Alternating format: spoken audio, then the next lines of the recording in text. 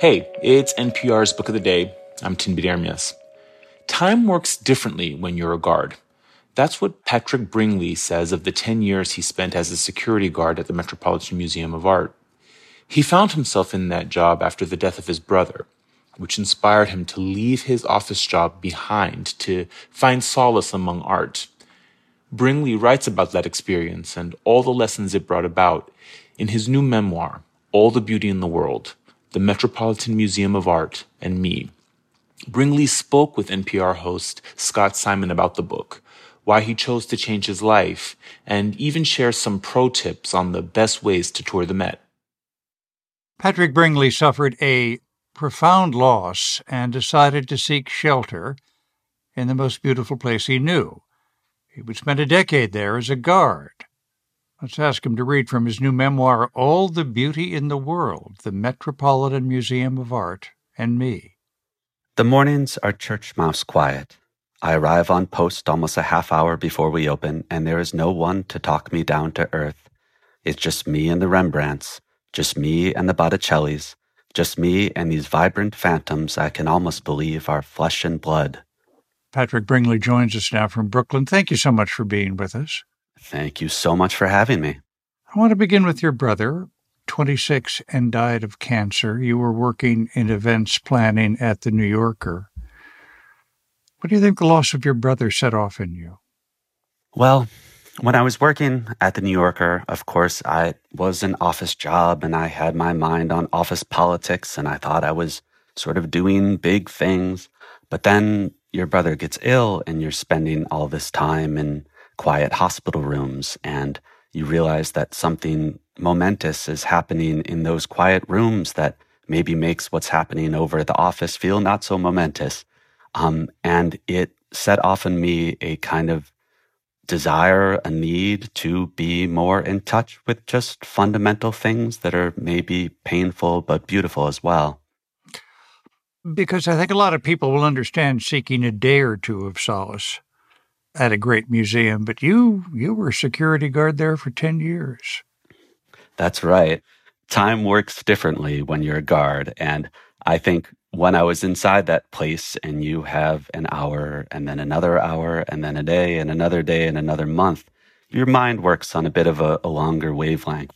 And I was very happy to have all that time to sort of soak in that place that's inexhaustible and kind of develop a more profound relationship to what's inside of it. How did you begin to relate to the art, seeing it day after day? I mean, were there old friends that you would look up? Yeah, when I first started, my home section was the Old Master Paintings wing.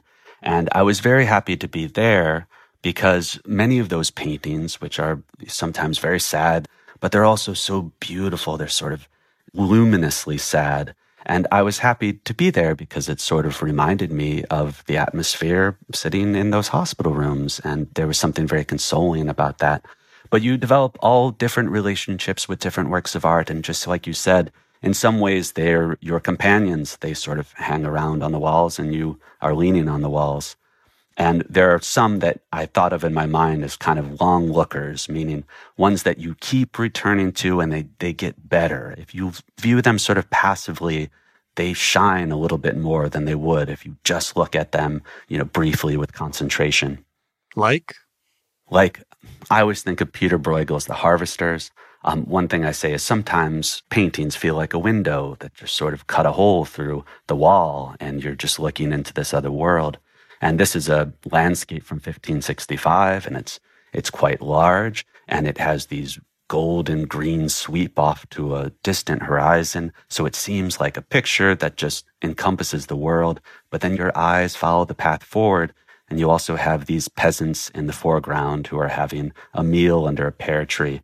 And that also seems so relatable and so human. It just kind of encompasses it all. Is your job, when you're a guard, to watch the art of the people?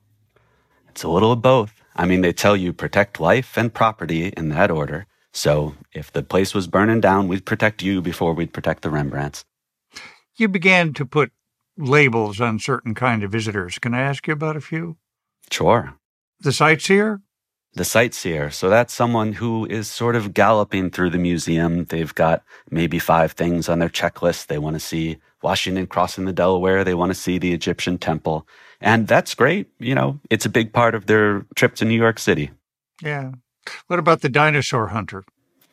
So this is going to be a parent with small children. Maybe it's their first visit to New York City, and they are peering around corners and thinking that they are in the museum in New York City, and they're saying, why is there all of this art? And of course, they're thinking about the Natural History Museum right across Central Park. So they'll come up to me and I'll say, I'm sorry, you have to go across the park to the west, but hey, here we've got mummies, we've got arms and armor. Maybe your kids will enjoy that. I didn't know until reading this book that a lot of people who come to the Met just can't keep their hands off the art. Oh, absolutely. I mean, the ancients who had their Greek and Roman statues, surely they touched those things. Those things sort of call out to be touched in a way. They seem so smooth and the stone seems so cold. So it's understandable people just slap their hands down on it. But also people just don't know. They don't know. I had a young man, he tried to climb a Venus statue and I stopped him. He looked at her and she had a missing head and missing arms, and he looked all around and he said, so all this broken stuff, it broke in here? I wondered the same thing. At one point, toward the end of the book, you find yourself rehearsing some advice that you would give to visitors. Can I ask you to rehearse a little of that out loud for us? Absolutely. In some ways, it tracks the course of my 10-year career, that I think you want to start out speechless. You want to just wander that place. Don't say anything to anybody, maybe not even a guard, and just lose yourself, kind of shed whatever it is that you brought into the museum, your more sort of narrow thoughts, and you wander from Egypt to Rome to Mesopotamia, just feeling tiny. There's a great sort of relief in that. But at some point, too, you want to flip the switch and you want to say, well, the Greeks and the Egyptians, they were people just like I'm a person, and they had hands and hearts kind of like mine. And I'm going to use my head and my heart, and I'm going to think through these questions, and I'm going to pick favorites and decide what I like and what I don't like, and decide what I think is true about the world. Learn from art, not just learning about the art. Now that you're out of the Met, you have to pay for your own socks? Oh, I do, yes. I no longer get the $80 hose allowance in my paycheck. Simon & Schuster did not provide that. So there's an $80 sock subsidy. There is. I can't say that you have to put in receipts, so maybe some of those guards are spending it on beer at Carlo East. But no, you get that $80 for socks.